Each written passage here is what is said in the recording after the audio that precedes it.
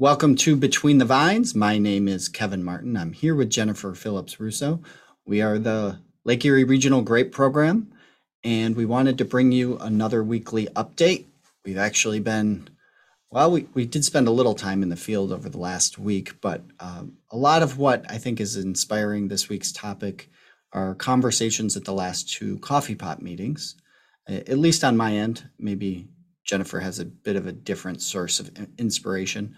But we did want to talk about some of the costs that growers are concerned about, and more specifically, it's not really just a cost thing, but the issues that growers have had with labor over the past, we could say forever, but it's been more of an acute problem over the past 6 or 7 months. Jen, did you want to add anything to that introduction? I don't want to really just get rolling into this because I could talk about this forever. No, just to echo that this podcast did come out of my conversations with growers at not just coffee pot meetings, but also on grower farms. So it's obviously bigger than what we thought it was. So. Yeah, and obviously two coffee pot meetings are not a representative sample. And to be honest, the last two coffee pot meetings have been in areas that are not sort of the concentration of the typical Concord grape acreage. We were in Niagara County, so that we talked to some vinifera growers as well as some Concord growers. And before that, we were on the other side of Erie, Pennsylvania. So, practically getting towards Ohio. So the industry there is a little bit different in both of those locations. It tends to be, certainly without that concentration of grape acreage, getting labor can be even harder for them than it is the central part of the belt. And, if you're in the central part of the belt and you don't think it could actually be any harder and you don't believe me, come to one of those coffee pot meetings out there and we can show you that certain things do become more challenging. I actually would like to just expand on that before we get into the meat of this conversation. And that's to sort of tell people what our coffee pot meetings are if they're not familiar. So these are weekly meetings where we go to either a grower's barn or somewhere we congregate in an area that has some of our growers. And everyone just sort of talks about timely viticulture, business management, and IPM that's going on at that point in the growing season. And it's a good place. We bring coffee and donuts. And it's a good place for everybody to just kind of say how it's been so far, what they're anticipating, what other people are doing. And then for us to give our research background on what's already been done to help you out. Yeah, exactly. And, one of the things that I'm really curious about before we get into the labor thing is one of the things I noticed was we've seen a lot of different rising costs. Some of them have been kind of minor. It's concerning, but it's nothing crazy. You look at the cost of fuel, for instance, and for people at the pump, there's a bit of a sticker shock there. But when you really build that into the budget of a grape grower, it does not materially affect profitability, even though we've gone from, say, $1 a gallon to $6 a gallon over the course of the last 2 years. That being, and there is going to be sticker shock associated with that, but it does not fundamentally change practices. Whereas you look at something like the cost of Roundup, and it looked like for a little while there, maybe it would, it popped to $50 pretty quickly, and then all of a sudden it was 100, and it was a little more than 100, and it's back down to, say, 50 or 60 now. Posts, pretty similarly, they've only quote unquote doubled in price, which seems less significant than fuel, but we actually use posts. So you look at the actual cost per acre, and it has increased on a dollar basis much more than I think fuel will. But that being said, at least over the course of these two coffee pot meetings, you look at those things and also the cost of fertilizer. And we did not see many growers talking too much about changing anything. The price of grapes is high. A lot of things were timed correctly for, I don't know if it was luck or intuition or whatever, but things were purchased before they got expensive. Maybe not all of them, but some of them. And so a lot of growers were really talking about continuing to do what they know and doing the same thing that they did last year. That's obviously, I think, a little bit dangerous if you're refusing to learn anything new and these prices are here to stay for a decade. But I don't necessarily think it's a bad plan to try to learn about new practices and try to make changes or plan on or thinking about making changes in 2023. But in 2022, just sort of throwing up your hands and saying, I will learn what I can learn, but right now I want to make sure I can grow a good product because prices of grapes are high. And if I can get this yield in and those prices of grapes don't change, I'm going to do well. And if I try to learn some things across all my acreage and I screw something up and I don't have that yield, yeah, I might have saved $50 an acre on Roundup because I tried something else, but I didn't get a crop. So I'm not necessarily criticizing that plan at all. I think it's a pretty good plan, especially if you're open to learning about things you could do in 2023.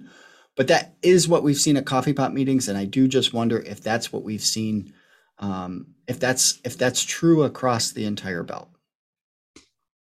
But labor was a little bit different, and I think that's what we're here mostly to talk about today.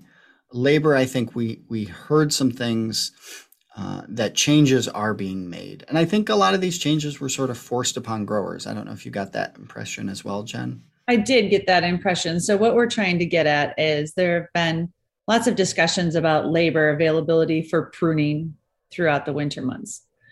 I have heard from numerous, not just one or two, but numerous growers that they haven't been able to get through all of their blocks. Some of them are just finishing up now, and it's the middle of May, mid to end of May. Mm-hmm.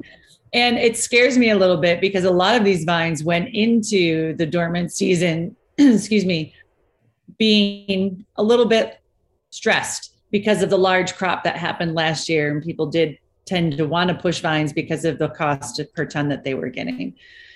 So now they're going to continue going into the growing season, holding up more buds than they probably can handle. And I know that it's not just on, I've had discussions with growers on this and they're worried as well, but just finding that labor to do that work has been problematic. Hence, some of them have reached out to some of their neighbors who have pre-pruning machines and have just run through to try to get at least that pre-prune done without hand follow-up. Have you heard the same? I was going to ask you if you had heard that. I don't have a good idea of the number of acres that have just been pre-pruned. If you think that's significant, that's really concerning, I would say. I don't know about the number of acres, but it has been concerned. I have seen the concern on the growers, and it's been more than one grower. I would say at least 6 growers that I have talked to have said that they've not finished. And there is some substantial acreage out there that has just been pre-pruned, but I've not gone out and personally seen it. I'm just going off of what growers have told me. Right. So that's concerning because if you look back at some of the viticulture research, right, on minimal pruning as a strategy, which if you did just pre-prune, what you actually did is you minimally pruned if you don't have hand follow-up. I understand that a grower might want to have hand follow-up, and that I think minimally pruning has its disadvantages that the industry has become aware of. But if you the viticultural results are the same, whether you minimally prune on purpose or because you don't have enough labor. Viticulturally, it's the same thing, right? In the end. And so that result is going to end up being you haven't actually made your buds less fruitful. You've just left up more buds. Now you do this 4 or 5 years in a row, and eventually those buds are going to be less fruitful, and your vine isn't going to intentionally overcrop itself in such an extreme way. But this is where we're at right now, right? If this is the situation you're in. And we know what you can do.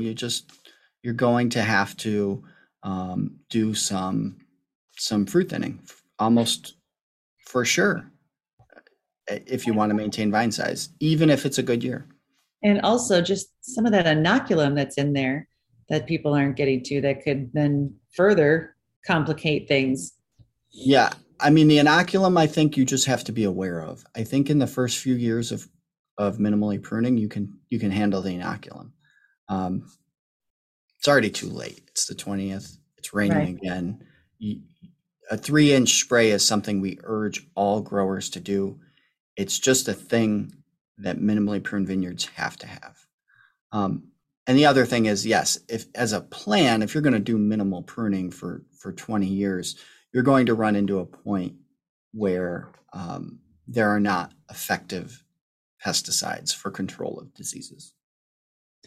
So sort of this is not new. This has been happening for a Right. while. You had mentioned that earlier. And Dr. Terry Bates and his team has actually set up a block at Clairol for different, it's hard for me to talk today. They have been differentially pruned.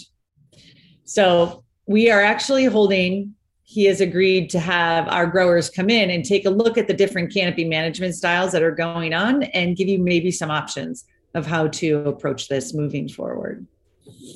Yeah, and the one thing I would say is I think a lot of growers who have been machine pruning for a while sort of um, are growers who have established that as a practice. They're going to fall in line with some of the things that I anticipate that Terry will be demonstrating. They might have some things to learn for sure, in terms of how to tailor what they're doing, but they've already been trying to do similar things. Whether or not there isn't room to grow and be a little more effective at it is a different matter, but they're trying to do that.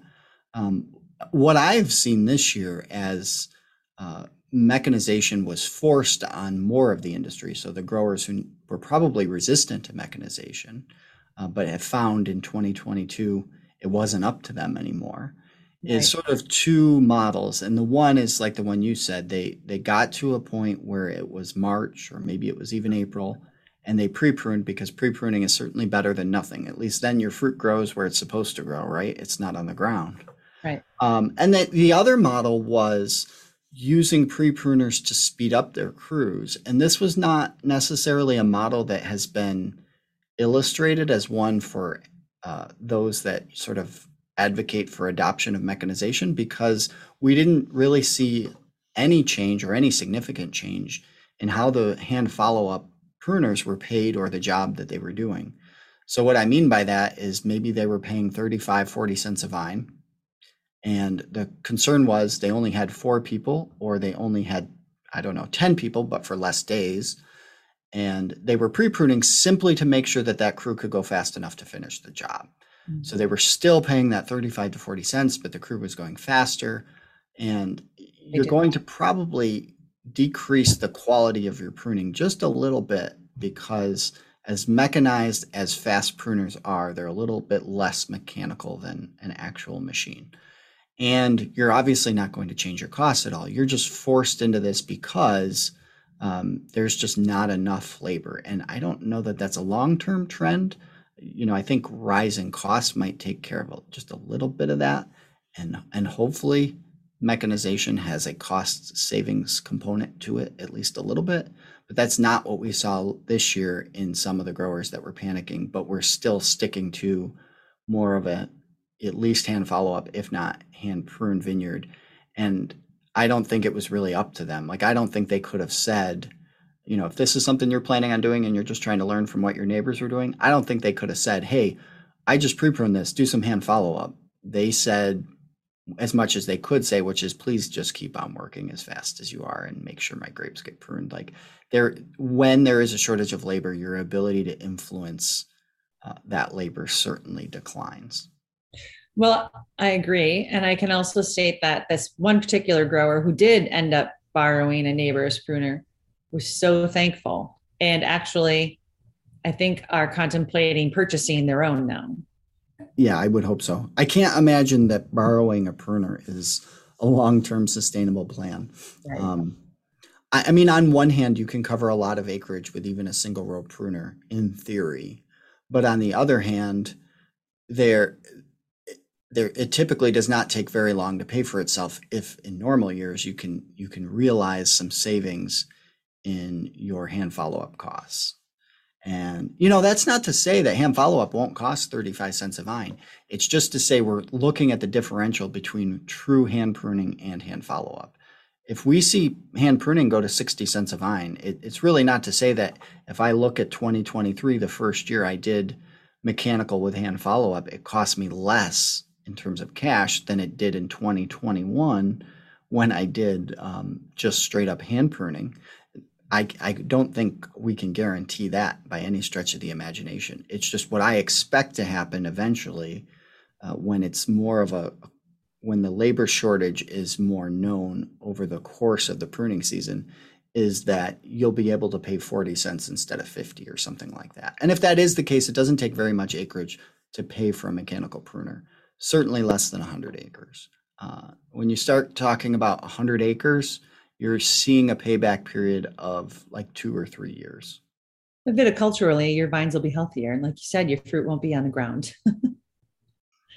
Well, right. I mean, depending on which comparison we're making, I think most of the concern here and most of the audience is people who are very committed to hand pruning, and it's a practice they know, and it's a practice they've worked into their business model, and there is some risk to change. I mean, you look at Cemetery's research, we know it works. We know you can mechanize, we know you can do hand follow-up. But on a commercial level, there are challenges associated with it that these growers have not yet grasped. And Terry doesn't have to, because Terry's doing research. Mm-hmm. So one of the concerns we definitely have on a commercial level is the people who do hand pruning or who do hand follow-up are the same people who do renewal work. So it is objectively more difficult to find renewal work for the majority of growers if they are doing hand follow-up, because essentially hand pruning is, for whatever reason, the way it's been structured, is subsidizing renewal work.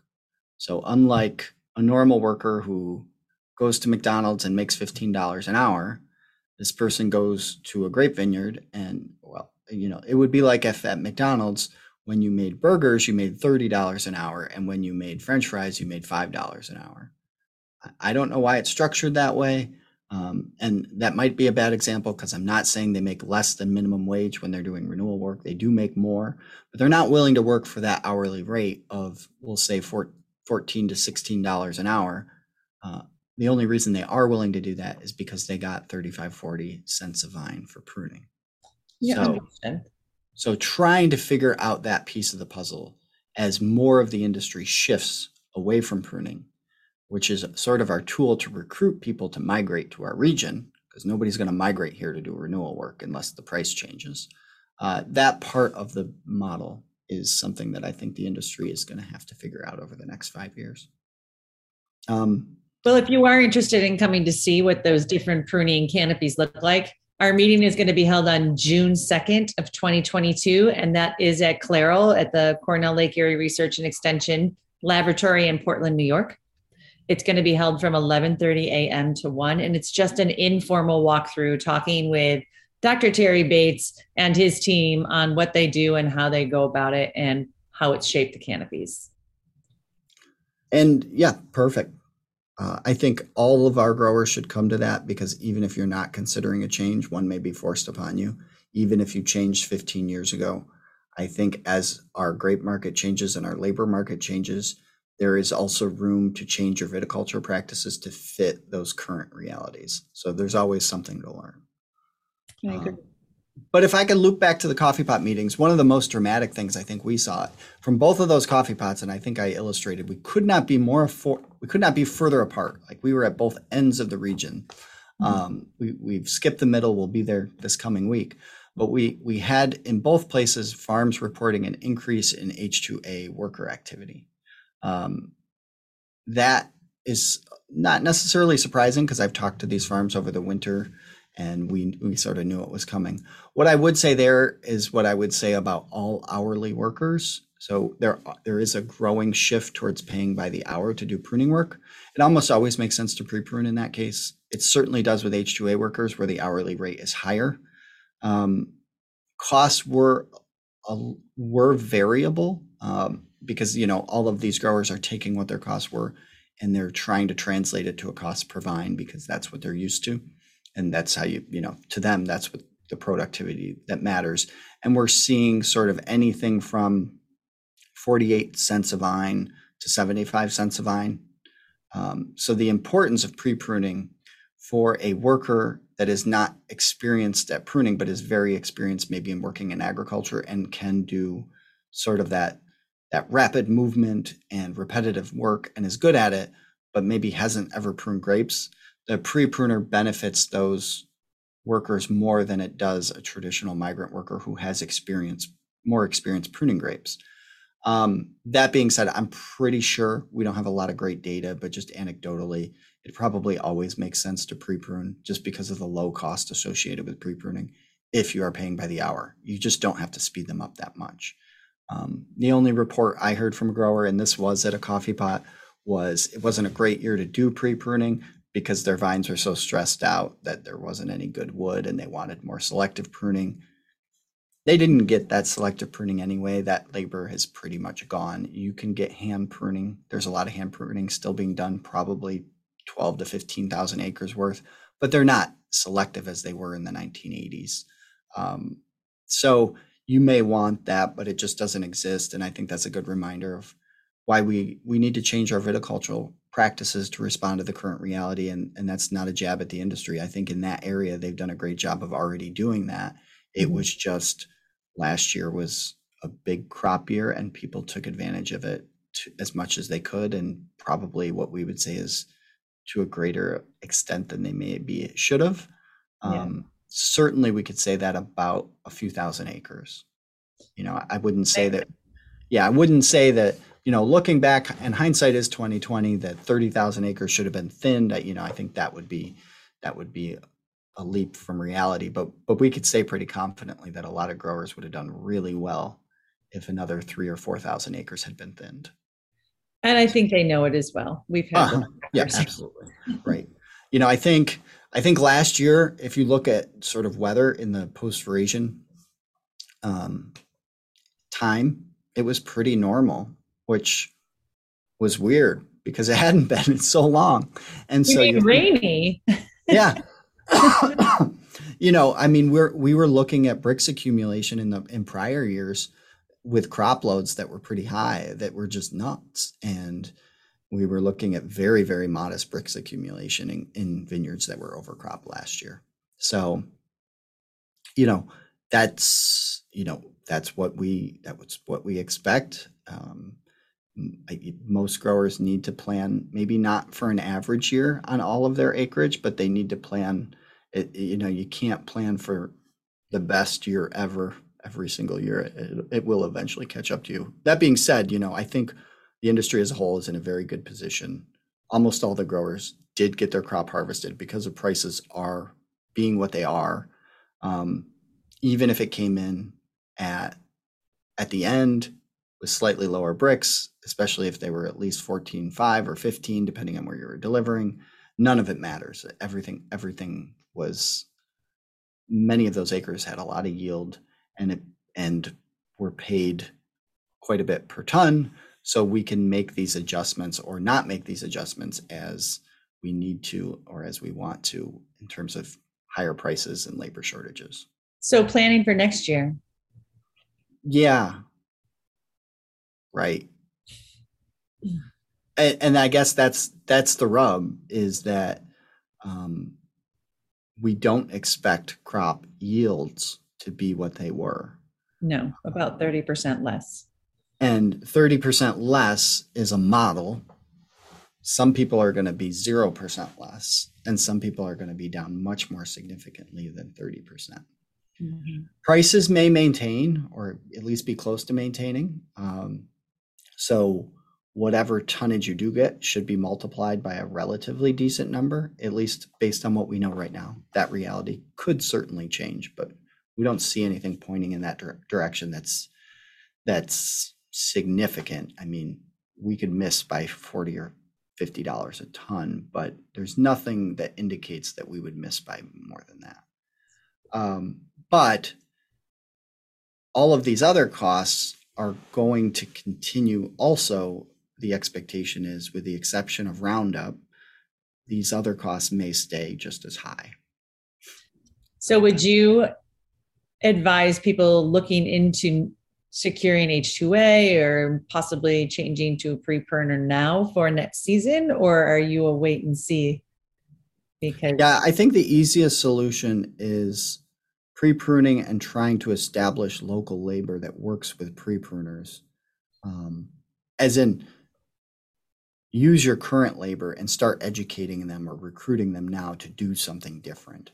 Maybe bring them along on the second. And likely continue to pay them or start to pay them handsomely for their efforts to motivate that change. And I think it goes beyond payment as well. I think we've seen growers starting to use other tools to recruit pruning crews in the same way that other employers are. So it isn't always just money. And I think that's important to keep in mind. I think sometimes growers forget that because of the seasonality of the work in the grape industry, they don't necessarily feel like these employees are employees. They're not treated as an integral part of the business. It's just more of a cash transaction. So if we can move away from that, it's going to cost money, at least to move away from that in a way that those workers value.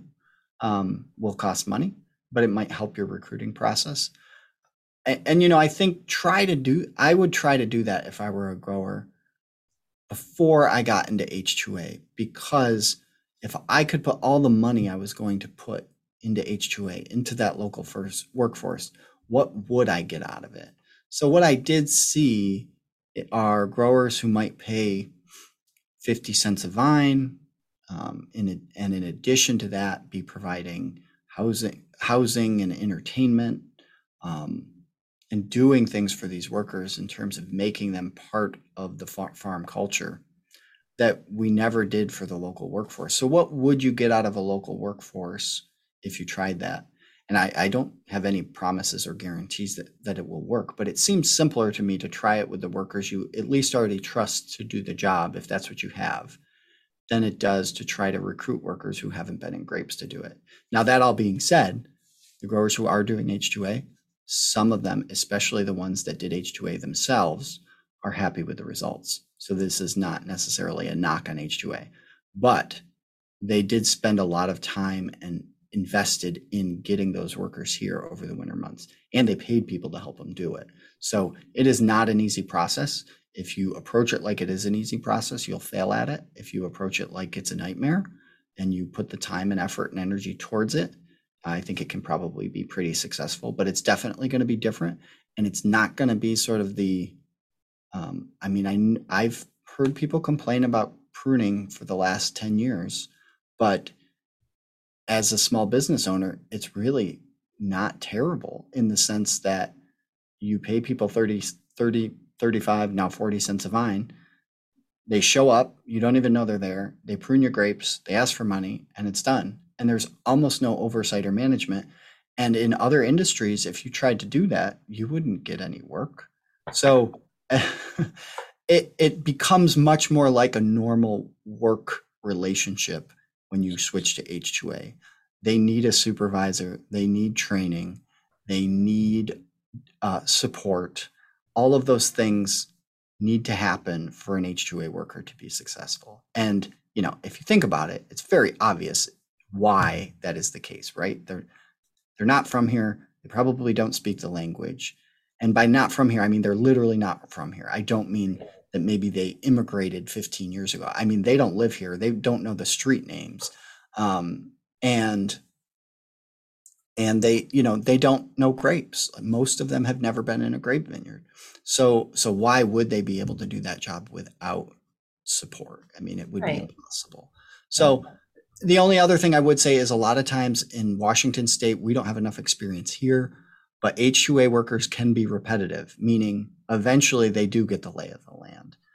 You will still need to provide transportation and things like that, but sometimes you will get the same workers back that become familiar with grapes. They even become familiar with the area. So the first year will probably be the least efficient year, and it will get better. And I think that's why a lot of our growers are happy with H2A, is because they survived that first year. They see the writing on the wall that it's going to get better, and it really wasn't that bad the first year. But you do have to adjust your expectations. If you don't adjust your expectations, you're going to look at it and just say, that's an abject disaster compared to what I was doing 5 years ago. Right. So okay. Either option is viable, but just keep planning and getting ready for 2023, because there's a good chance either 2023, 24, or 25 is going to be a whole lot harder than this year. Thank you for that. That's all I have for this week. Look forward to seeing you guys at the upcoming Coffee Pot meeting. Yes. And that meeting that Jen was talking about here at Clairol is right around the corner. Just, is it 2 weeks away? Is that right? June 2nd, 11:30 Less than 2 to 1. weeks, 13 days away. And probably less by the time you listen to this. Right. All right. Thanks a lot. We'll see you next week. If you have any questions, if you want to, participate in this conversation or sort of direct it, let us know what you want to hear about, and we'll be happy to oblige. Thank you. Have a great week, everyone.